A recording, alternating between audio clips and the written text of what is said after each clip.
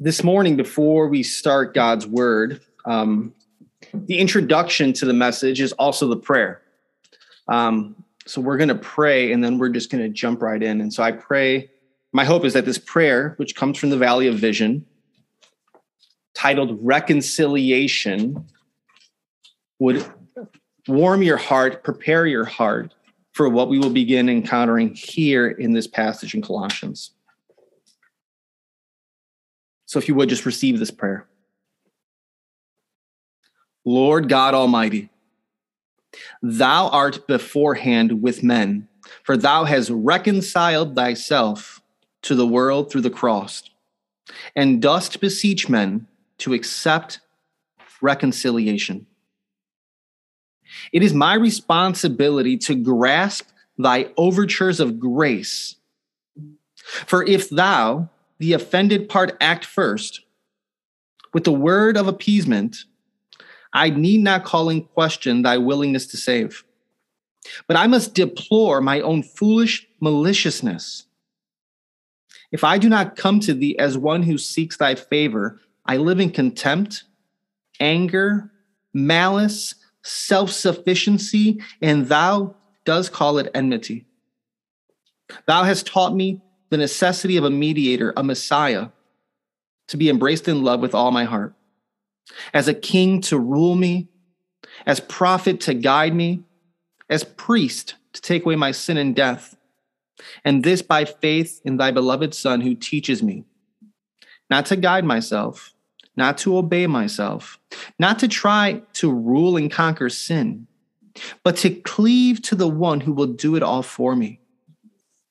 Thou hast made known to me that to save me is Christ's work, but to cleave to him by faith is my work. And with this faith is the necessity of my daily repentance as a mourning for the sin which Christ by grace has removed. Continue, O God, to teach me that faith apprehends Christ's righteousness, not only for the satisfaction of justice, but as unspotted evidence of thy love to me. Help me to make use of his work of salvation as the ground of peace, and of thy favor to and acceptance of me, the sinner, so that I may always live near the cross. Amen. Amen. That prayer was called reconciliation because that is the theme, the heart of our passage this morning in the book of Colossians. So if you would turn with me in your copy of God's word to Colossians chapter 1. And we are going to continue our series in the book of Colossians. And this is also part within our mini series within the series of Colossians called the Incomparable Christ. So this message is simply titled The Incomparable Christ, part 4. And what we're going to see incomparable about the Lord Jesus Christ here is his reconciling work. And we're going to see this beautiful truth of reconciliation, and we're going to see that because the Lord Jesus Christ has reconciled us to himself, you and I are now able to pursue holiness and persevere in the faith. So let me read this morning's passage. We're going to be looking at verses 19 through 23. Colossians 1, verses 19 through 23. For it was the Father's good pleasure for all the fullness to dwell in him, and through him to reconcile all things to himself, having made peace through the blood of his cross. Through him, I say, whether things on earth or things in heaven. And although you were formerly alienated and hostile in mind, engaged in evil deeds, yet he has now reconciled you in his fleshly body through death, in order to present you before him holy and blameless and beyond reproach. If indeed you continue in the faith, firmly established and steadfast, not moved away from the hope of the gospel that you have heard, which was proclaimed in all creation under heaven, and of which I, Paul, was made a minister.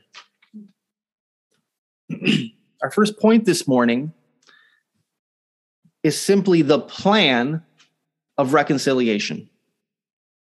The plan of reconciliation, which is going to be verses 19 and 20. The first thing we need to see is that the only manner, the only way in which a sinful man or woman or child could ever be reconciled to a holy God is through the Lord Jesus Christ, who is truly man and truly God. It is the Lord Christ alone who can bring these two, bring the holy God and the sinful individual together. There is no other way. I'm going to be brief on this point because that has been what we've been seeing the last few weeks as we've been looking at Christ in these verses, when we started in verses 13 and so forth. But what I want to draw our attention here in this first point is if you look at verse 19, it says, "For it was the Father's good pleasure for all the fullness." That word fullness is an important word. It means the completeness, the totality of, the sum. When it says in verse 19 that it was the Father's good pleasure for the fullness to dwell in him, what it's saying simply is that Jesus is God.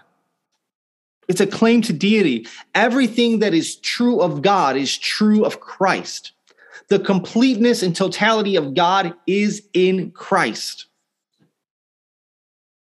If we were to go to Colossians chapter 2, just a chapter ahead to verse 9, it says, "For in him all the fullness," there's that word again, "of deity dwells in bodily form."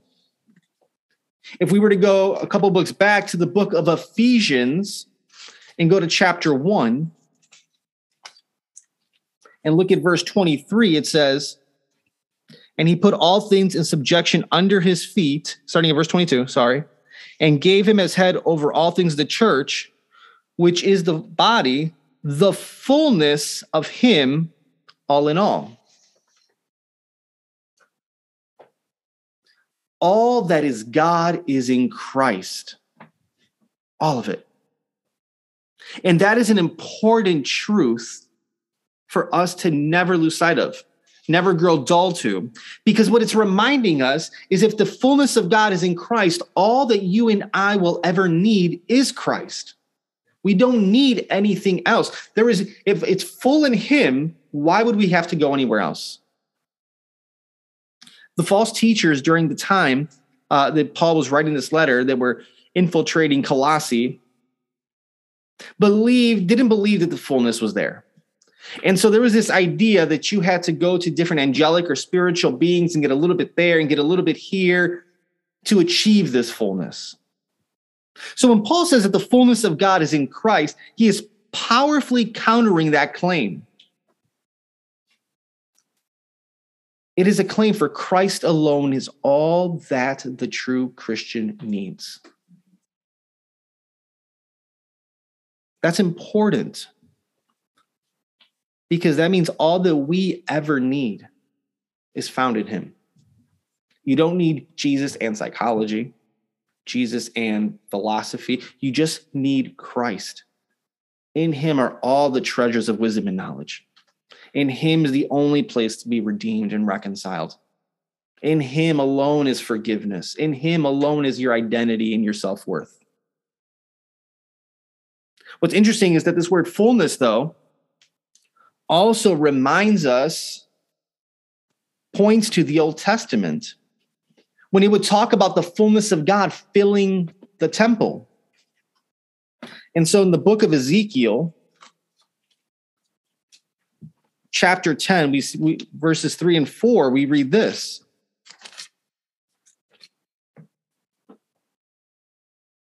"Now the cherubim were standing on the right side of the temple when the man entered, and the cloud filled the inner court.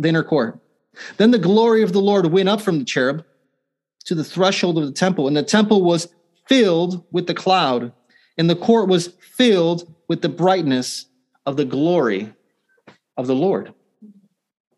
God filled that temple. A little bit later in Ezekiel chapter 44, verse 4, we read, "Then he brought me by the way of the north gate to the front of the house, and I looked, and behold, the glory of the Lord filled the house of the Lord, and I fell on my face." And yet now in Christ, the fullness, the glory, the presence of God is in him. In him. Jesus radiates the glory of God because he is the fullness of God. If you think about that, right, we have this access to Christ. Not everybody could go into the temple of the Old Testament and go into the presence of the Lord. And yet every single man, woman, and child, young and old, rich and poor, highly educated, barely educated, has access to the fullness of God in the person of Jesus Christ. That is beautiful. There in Colossians chapter 1 again, verse 19, it says the fullness of to dwell in him. That word dwell means to live in, to be at home in, to reside. That's important because this doesn't mean that something was added to Jesus. It doesn't mean that Jesus was simply a Jewish carpenter and then God decided, you know what, I'm going to fill this person and use them. No. The fullness of God has always been in Christ. God the Son, the second member of the Trinity, is fully God. So the fullness of God dwelling in Christ is simply saying that is a part of his very nature and being. In that word dwell, he dwells among us. It talks about it in John. We're going to see this in a moment, right? But what we're seeing here also is the fullness of God dwelling in Christ is telling us Jesus replaces the temple as the true and great temple of God. If we were to go to Matthew chapter 12, verse 6.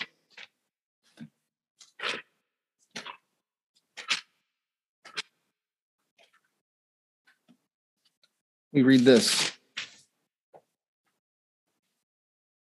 But I say to you, something greater than the temple is here. That's Christ. He's greater than the temple. John chapter 1, verse 14.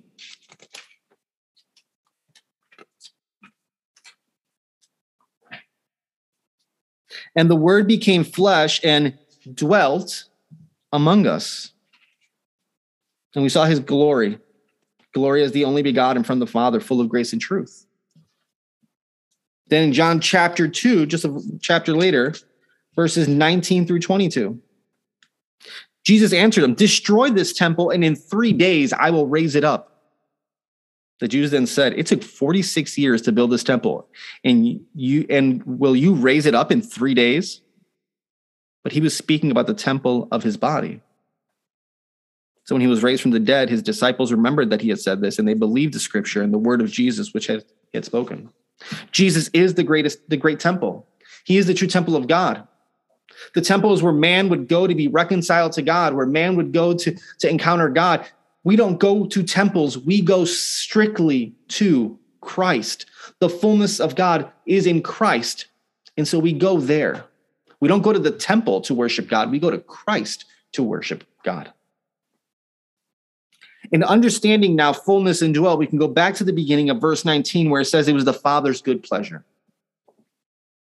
Right? The Father was delighted. The Father was well pleased that the fullness of himself dwelt in the Son. Why? Because as we're going to see now, the Father was well pleased because it was through his Son that all things are going to be reconciled and that God will be glorified. The Father's good pleasure, the Father is pleased in his Son because of what his Son is going to do, which is reconciling all things. Verse 20, and through him to reconcile all things to himself. Again, how is he reconciling him? And through him. It is through Christ. The entire Christian life is through Christ. He is the incomparable one. So reconciliation, which we're going to define in a moment, is a one-way street. There aren't multiple ways to get there. Reconciliation happens through Christ and Christ alone. Now, this word reconcile, what does that mean? we hear it a lot in the media these days and in schools and stuff. This word reconcile means to restore a relationship, to make things right once again, to restore something to its original state that it has fallen from.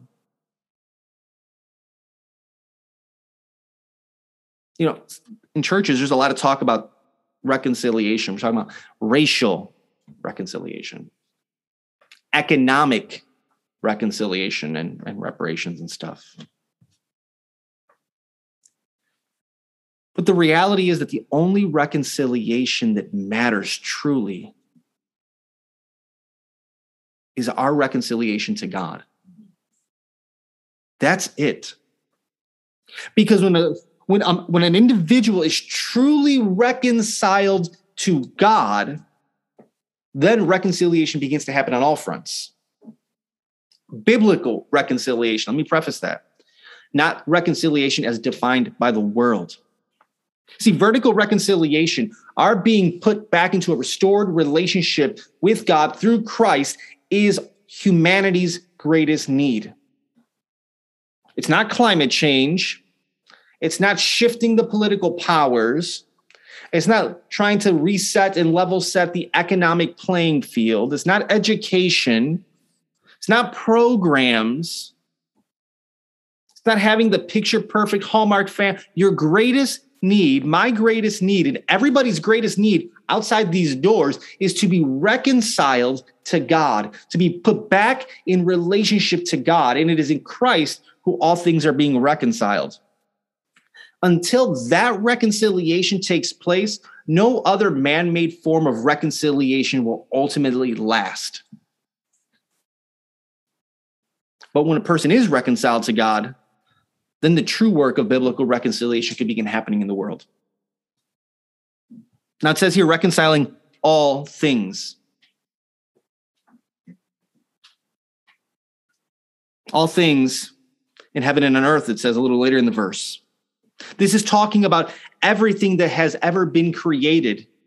The material creation, human beings, animals, nature, spiritual beings in the heavenly host.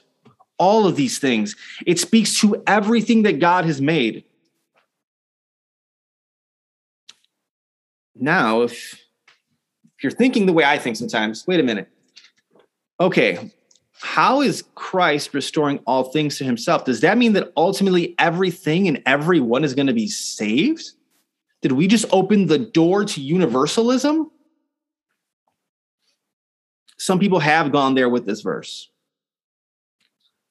But that's a bad place to end up. That's not biblically accurate. So I want to introduce a very important principle when it comes to understanding passages that can seem confusing or contradictory to what we have been taught or what we think the scriptures say.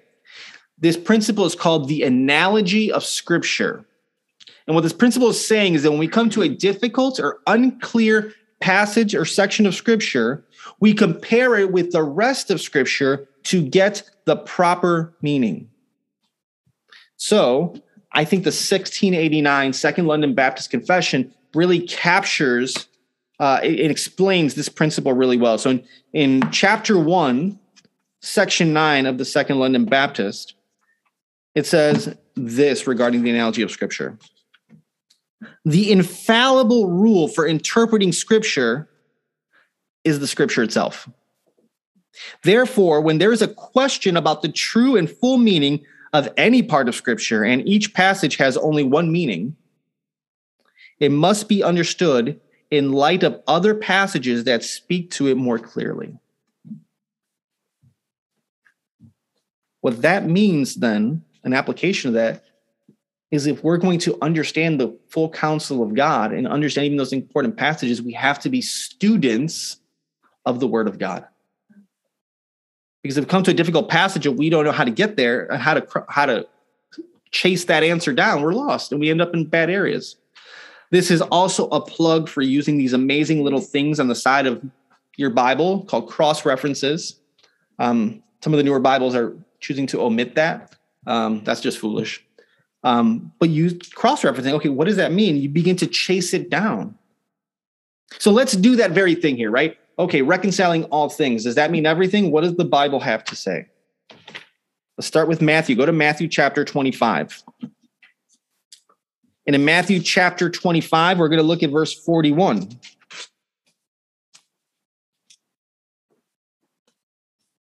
Let's start at verse 40. Then the king will answer and say to them, truly I will say to you, to the extent that you did to one of these brothers of mine, even to the least of them, you did to me. Then he'll also say to those on the left, depart from me, accursed ones, into the eternal fire, which has been prepared for the devil and his angels. For I was hungry and you gave me nothing to eat. I was thirsty and you gave me nothing to drink. I was a stranger and you did not invite me in. Naked and you did not clothe me. Sick and in prison and you did not visit me. Okay, so apparently there's some aspect of people here that are not being put into a restored relationship with God. They're going to be put into the eternal fire. Okay, so that lets us know it's not universalism. We could go to Revelation chapter 20. In Revelation chapter 20, we look at verses 10 through 15, which read, and the devil who deceived them was thrown into the lake of fire and brimstone, where the beast and the false prophet are also. And they will be tormented night and day forever and ever. Okay, so we know that angelic spiritual beings are being put there. They're not being restored into a right relationship with God. Then I saw a great white throne and him who sat upon the throne, from whose presence the earth and heaven fled away, and no place was found for them. And I saw the dead, great and small, standing before the throne, and the books were opened, and another book was opened, which is the book of life.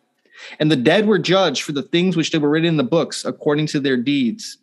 And the sea gave up the dead which were in it, and death and Hades gave up the dead which were in them, and they were judged, every one of them according to their deeds. Then death and Hades were thrown into the lake of fire. This is the second death, the lake of fire. And if anyone's name was not found written in the book of life, he was thrown into the lake of fire. Okay, so obviously there's a lot more verses we can unpack, but I simply want to highlight it obviously cannot mean that everything and everyone is being restored into a relationship with God the way we think about it. And even in Colossians itself, because we have to also, when we're cross-referencing, what does the book itself have to say? Colossians chapter 2, verses 14 and 15. Having canceled out the certificate of death, consisting of decrees against us, which was hostile to us, and he has taken it out of the way, having nailed it to the cross. When he, talking about Christ, had disarmed the rulers and authorities, he made a public display of them, having triumphed over them and through them. That does not sound like they're all reconciled to God in a great relationship, sitting buddy-buddy at a table. So this is not a call for universalism. Not everybody and everything will be saved through the finished work of Christ. Rather, what this is saying is that through Christ, everything and everyone will come under the lordship of Christ. And that Christ will ultimately bring about a universal peace. And that peace is going to consist of some unto eternal salvation, into a restored relationship with God, where they will enjoy his presence for all eternity. But it also means that others unto an eternal condemnation. But there's still peace because sin is fully dealt with. The great tension has been reconciled, has been been done with. Things are put right once more the way they were supposed to be. In Philippians chapter 2, verses 9 through 11, we hear every tongue will confess, every knee will bow. Enemies of Christ will bend their knees to him. All things will be reconciled and put right. If you're thinking about some of the earlier messages, the one who created all things is now the one who reconciles all things. Verse 16, for by him all things were created, but now by verse 20, by him all things are reconciled. He is the incomparable Christ. But this reconciliation, this plan of reconciliation through Christ, it comes with blood. Look at verse 20 again. And through him to reconcile all things himself, having made peace through the blood of his cross. Peace, right? Everybody wants peace. Right? We want to make things right. We want all hostilities to end. We want to get to that place of shalom, true eternal shalom. We want peace with God. But peace with God is the fruit of reconciliation. There is no true peace without reconciliation to God. That's the fruit of it. So this is at the very heart of what we're seeing here, of this great reconciling work of Christ, is that all hostilities will be dealt with and done with. Some of the hostilities are dealt with, and those people are brought into a saving relationship, but others, there will be ultimate peace because they'll be judged. But reconciliation has a cost. It has the greatest cost, and it is the blood of Christ, the blood of his cross. It's the gospel. Do you realize there's no other way? There's no other way to bring about personal reconciliation, cosmic reconciliation. There is no other way. It's always been this way. Reconciliation, being right with God, has always demanded blood. Some people think that's barbaric. It's not. If you think it's barbaric, you have far too small a view of God and far too big a view of yourself. God is holy. If we were to turn to the book of Leviticus,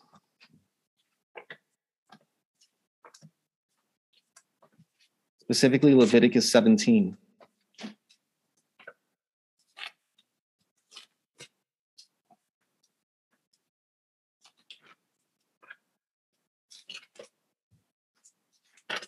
In Leviticus 17, verse 11.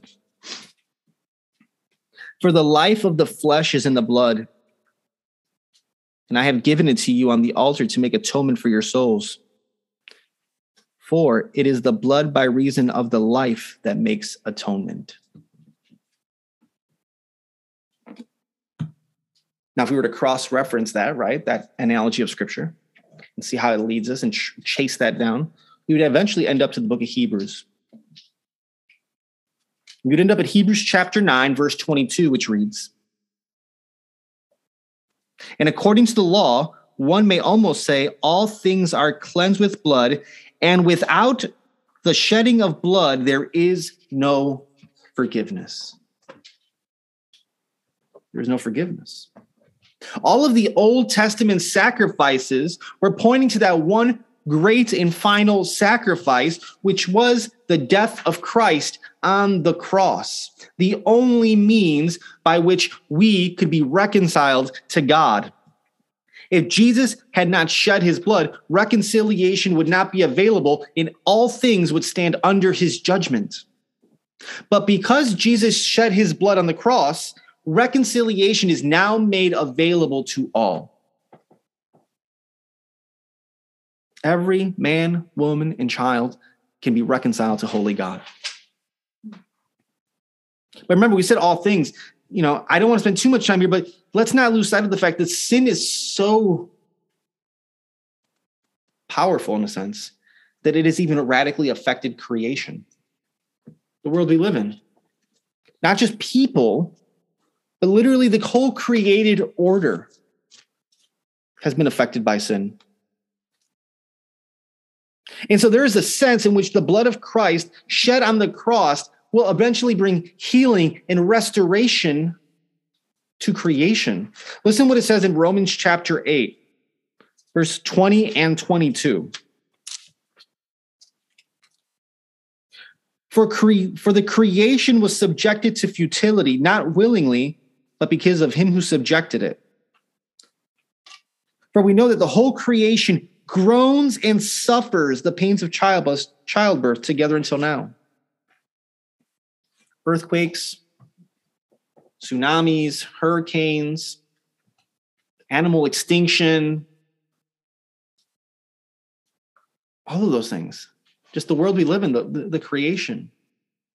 It suffers because of Adam and his sin. But verse 21 in Romans 8:21 says, for the creation itself will be set free from its slavery to corruption into the freedom of the glory of the children of God. See, Christ's blood is so powerful that it doesn't just reconcile man to God, but it also brings healing and restoration to the world God created. The world belongs to God. He cares about it. We often think about the reconciling work of Christ only in terms of our souls, but it is bigger than that. It is bigger. I don't want to spend too much time here, but Genesis 1 does tell us that everything God made was good. Sin has brought destruction to that goodness. But God always wins, people. Church, God always wins. We will be reconciled to God. Creation will be reconciled to God. There will be a day when the curse of Genesis 3 will be no more. And that's a beautiful thing to ponder. What a creation, what the new heavens and the new earth, right? Because it's a physical place. We're not just floating souls on clouds, right? We will have physical bodies. We will be on a physical creation. I long to think of what that will be like. I often think of the last book of the Chronicles of Narnia, where they're running through the fields and never tiring. What would it be like to run barefoot through the grass of the new creation that is just completely glorifying God in its totality and everything, free from sin and corruption? That is going to be beautiful. That is going to be beautiful. Elizabeth Barrett was a very well-known poet during the Victorian era. And she married a man named Robert Browning. But it's been recorded that when she married Robert Browning, her father strongly disapproved. He actually never forgave her. And she wrote him many letters asking for forgiveness. And one day a package came back and they were all the letters never opened. Her father never read them. If her father had opened those letters, maybe it would have led to forgiveness and a reconciling of that relationship. In a similar manner, God has given us his word as a letter of reconciliation. This entire book seeks to reconcile us to God. And yet far too many people never open it up and read it and encounter the living God and therefore never reconciled. We need to be people that are focused on in praising God and growing in our understanding of how immense of a reconciliation God has worked in our lives. And then we need to bring people to the word of God so they can be reconciled to God. There were false teachers during that time. They were saying the material world was bad. They were saying reconciliation had to be mediated by angels and angelic beings and these extra practices.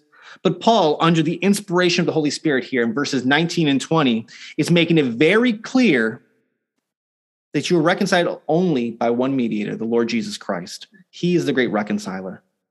And if you have Christ, what more do you need? Colossians 2:10. In him you have been made complete. You need nothing else. You don't need to discover new ways to be reconciled. You don't need to try harder to be reconciled. You need only to turn to Christ and fall at his cross to be reconciled.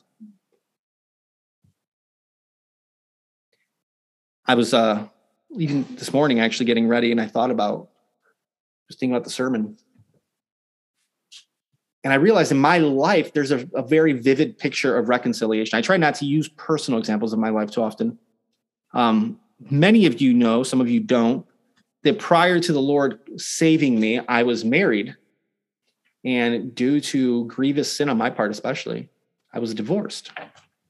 I wasn't a believer then. The Lord saved me, got a hold of my life, and called me to himself. Praise be to God.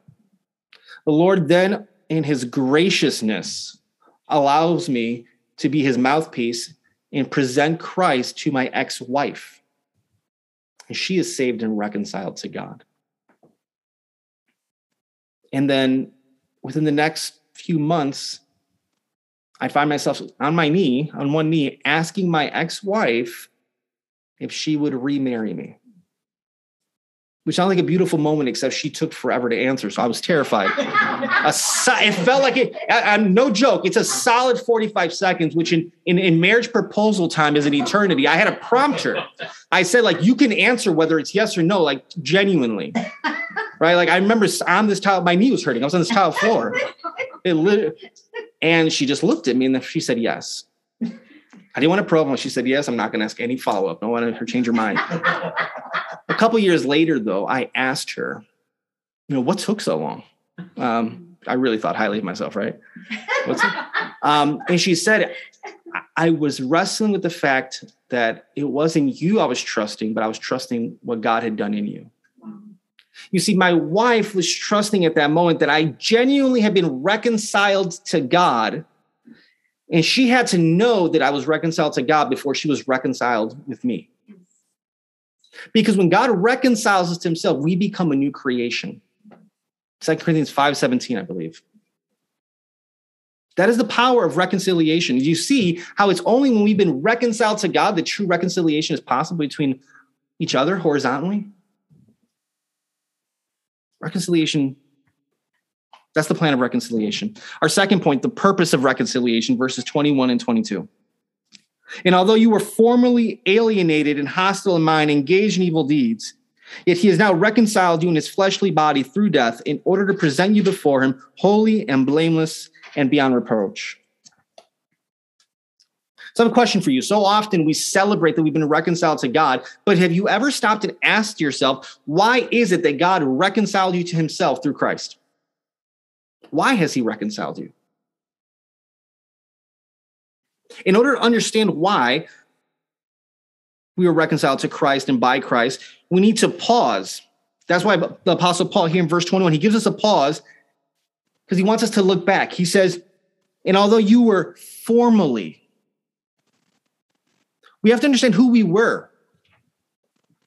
There is a great danger in having a small understanding of just how sinful and lost you were before Christ saved you, of just how vile and wretched you were before Christ was in you. If we don't properly see who we were and are pained by that, then we're going to minimize and also not prize the reconciling work of Christ. We're going to miss the beauty of it all. So he says you were formerly alienated, meaning you were formerly estranged, cut off, detached from, separated from God. We've seen how every single person is born into this world alienated from God because they are sinners by nature and evidence it by a sinning lifestyle. Now, I want to be very clear. Nobody who's alienated from God can play the victim card. Right? Your alienation is not something that happened to you. It's self-imposed. Your alienation is something that happened by you. You alienated yourself from God. In Ephesians chapter 2, verse 1 through 3, it says, and you were dead in your trespasses and sins, in which you formerly walked according to the course of this world, according to the prince of the power of the air, of the spirit that is now working in the sons of disobedience. Among them, we too all formerly lived in the lust of our flesh, indulging the desires of the flesh and of the mind, and were by nature children of wrath, even as the rest. Ephesians 4:18 also. Being darkened in their understanding, excluded from the life of God because of the ignorance that is in them, because of the hardness of their heart. You were alienated from God by choice. Why were you alienated? He says here again in verse 21, because you were hostile in mind. To be hostile in mind means you were in opposition to God. You saw yourself in your thought process as an enemy of God. You were full of hatred to God, or to use an old word that I love saying, you were pugnacious. You weren't simply cut off from God in your alienation, but your entire thought pattern, your entire worldview was full of hatred to God, his ways, and his people. Outside of Christ, all your thoughts, your attitude, and your overall disposition was full of darkness and not light. John 3:19 through 20 would be a place to see that. Here's the thing, belief drives behavior. That's why Paul writes that then they were engaged in evil deeds. Because when you're hostile in mind, you'll be hostile in behavior. And you're hostile in mind because you were by nature alienated from God.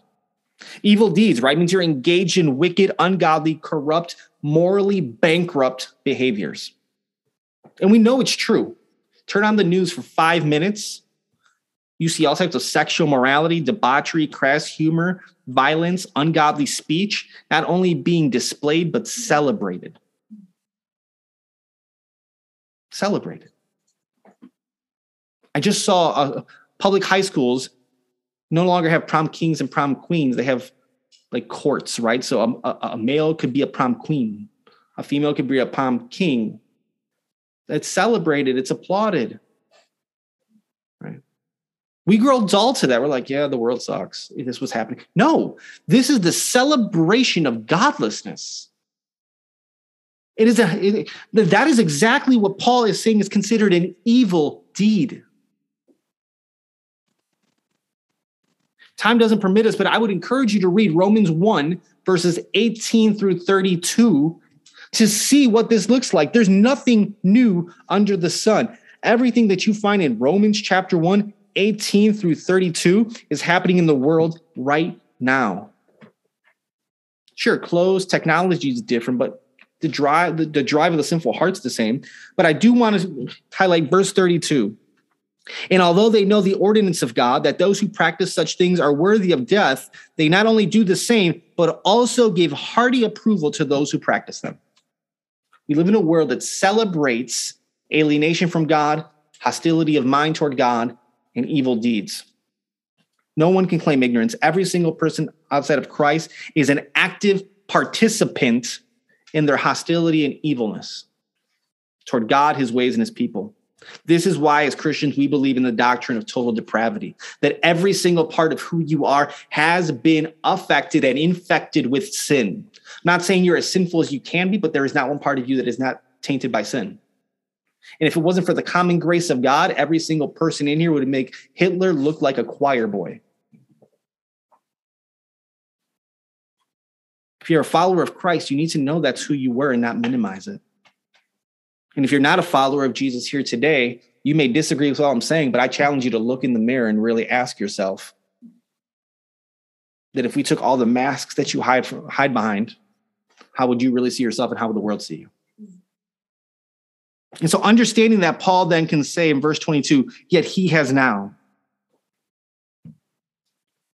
You're no longer that person, though, in Christ. You're a new creation. But look, he has now. This is a work of Jesus. It's what Jesus has done for you and in you. It's all of him. He took the initiative to take alienated, hostile, evil people and make them something new.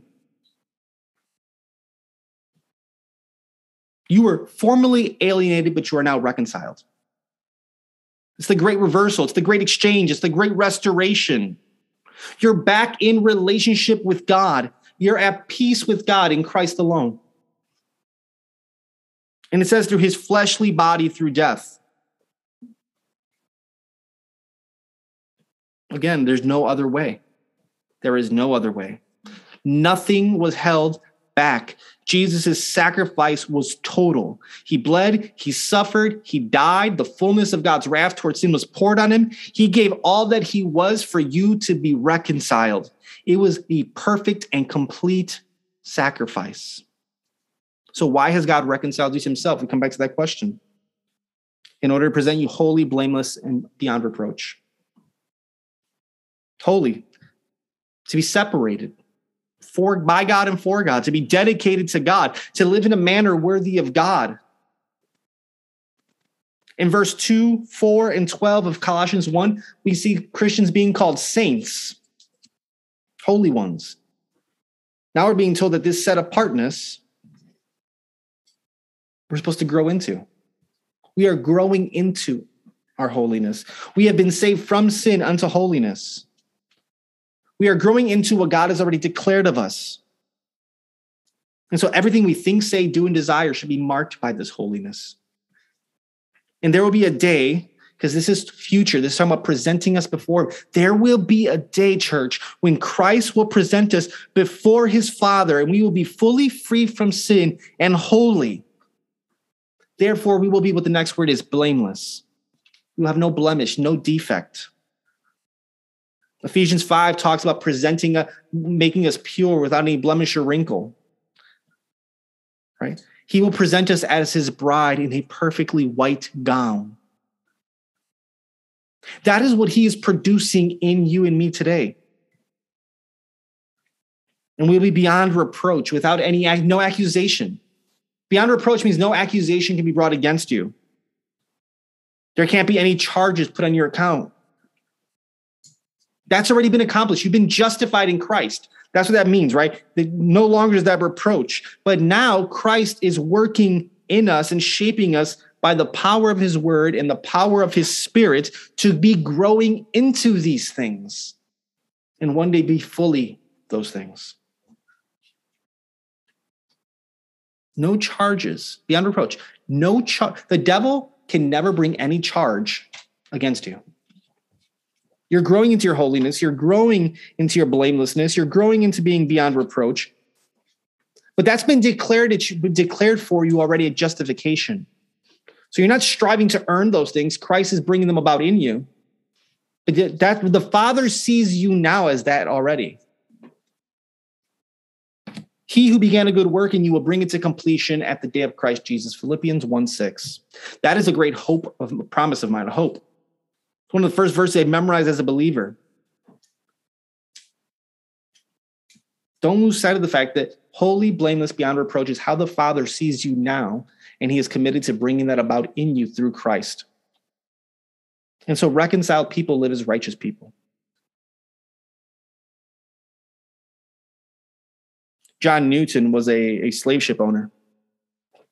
He wrote the hymn Amazing Grace. He said this, "I'm not what I ought to be, but I'm not what I want to be. I'm not what I hope to be in another world, but I'm still not what I once used to be. And by the grace of God, I am what I am." Take heart, church. You are growing in holiness. You are growing in blamelessness. You are growing in being beyond reproach. And one day you will be fully holy, fully blameless, fully beyond reproach. You'll be glorified. Christ is committed to bringing that about you and presenting you as such. And this all comes, the reason we can have that hope of being holy, blameless, and beyond reproach is because Christ was always perfectly holy, perfectly blameless, perfectly beyond reproach. This is why he could be the substitute on the cross for us. And this is why when we give our lives to him by faith and trust in him for the forgiveness of sins, his holiness, his blamelessness, his being beyond reproach is imputed to us, credited to us, and our life is then hidden in Christ. And so we can say with Paul in Colossians 3:3, "For you have died and your life is hidden with Christ in God."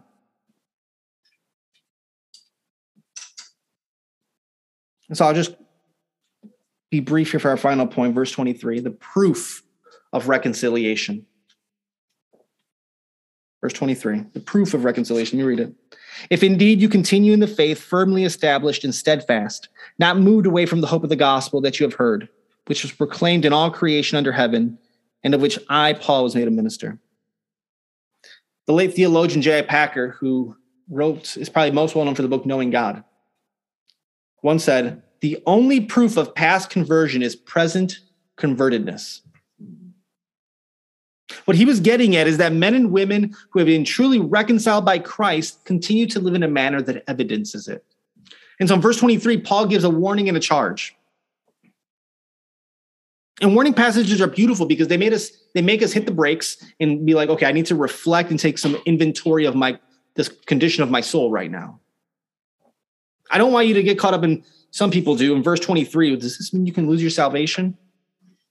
No, you can't lose your salvation. Christ purchased you. Are you saying he can't hold on to what he purchases? No. But it is a warning. Because what Paul is saying here, if you continue in the faith firmly established, true saving faith is a persevering faith. It's a faith that endures. It's a faith that persists. The Lord Jesus gives a similar warning here that Paul gave in Matthew chapter 10, verse 22. And he writes, "You will be hated by all because of my name, but it is the one who has endured to the end that will be saved." We need to accept the fact and be honest. Not everybody who sits in a church on a Sunday morning and calls himself a Christian is truly born again. Many will fall away. Matthew 7, verses 22 and 23 make that clear. It's possible to be deceived in where you stand with Christ, which is why we need the Holy Spirit of God and the Holy Word of God, because that's the only way we can answer the question of how do we persevere? How do we continue? And Paul says by being firmly established, steadfast, and not moved away. Firmly established, meaning having a foundation laid. The person who's firmly established is the person who's been instructed and continues to be instructed and grounded in the Word of God. A biblical foundation has been laid, and you continue to build upon that biblical foundation, not your feelings. That doesn't come by 5-minute devotions. It doesn't come by going to church once a week and the other 6 days of the week barely opening your Bible. That doesn't cut it. That dog won't hunt. To be firmly established, you need to be regularly building on the foundation of God's Word. You need to be steadfast, meaning unwavering, unchanging, immovable. You need to be a person of conviction. This is where I build my life. I am steadfast that what God has said is truth. Like Martin Luther, here I stand, I can do no other.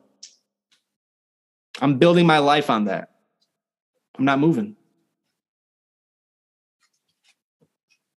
Steadfastness can't be faked. Here's the reality. You can't fake steadfastness. You can't manufacture it. You have to actually encounter the living God if you're going to be a steadfast person. Because the pressure of the world, they're going to turn up the heat. And you're going to find out if you're steadfast, if you have that conviction, if you're immovable. You'll find out real quick what kind of soil you are. Steadfast people truly have seen their sin, and they know that it's only Christ that can reconcile. And it comes from, and steadfastness has to be daily. Daily, you have to submit yourself unto Christ. Lastly, he says here, not moved away from the gospel, not shifting, some say, right? You're not shaken. You're not disloyal. We see a lot of people falling away. Man-centered ideologies and philosophies are coming around, and people begin to drift. Social justice, critical race theory, social activism, politics, many more. They get pulled away, caught up in that. They start reading that into the Bible, into their understanding of Scripture. Next thing you know, they've lost the gospel. They fall into the same, and I think of Paul into the Galatians. Who has bewitched you with a different gospel? Young men and women go to high school, they go to college, and the foundations of their faith begin to get challenged, and they shift. Why? Because they were because we as a church were more concerned with making sure people were having fun than being firmly established.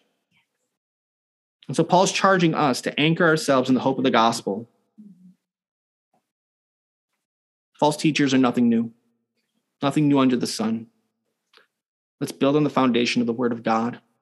Let's be convicted. Let's have steadfastness, conviction. Let's anchor ourselves there.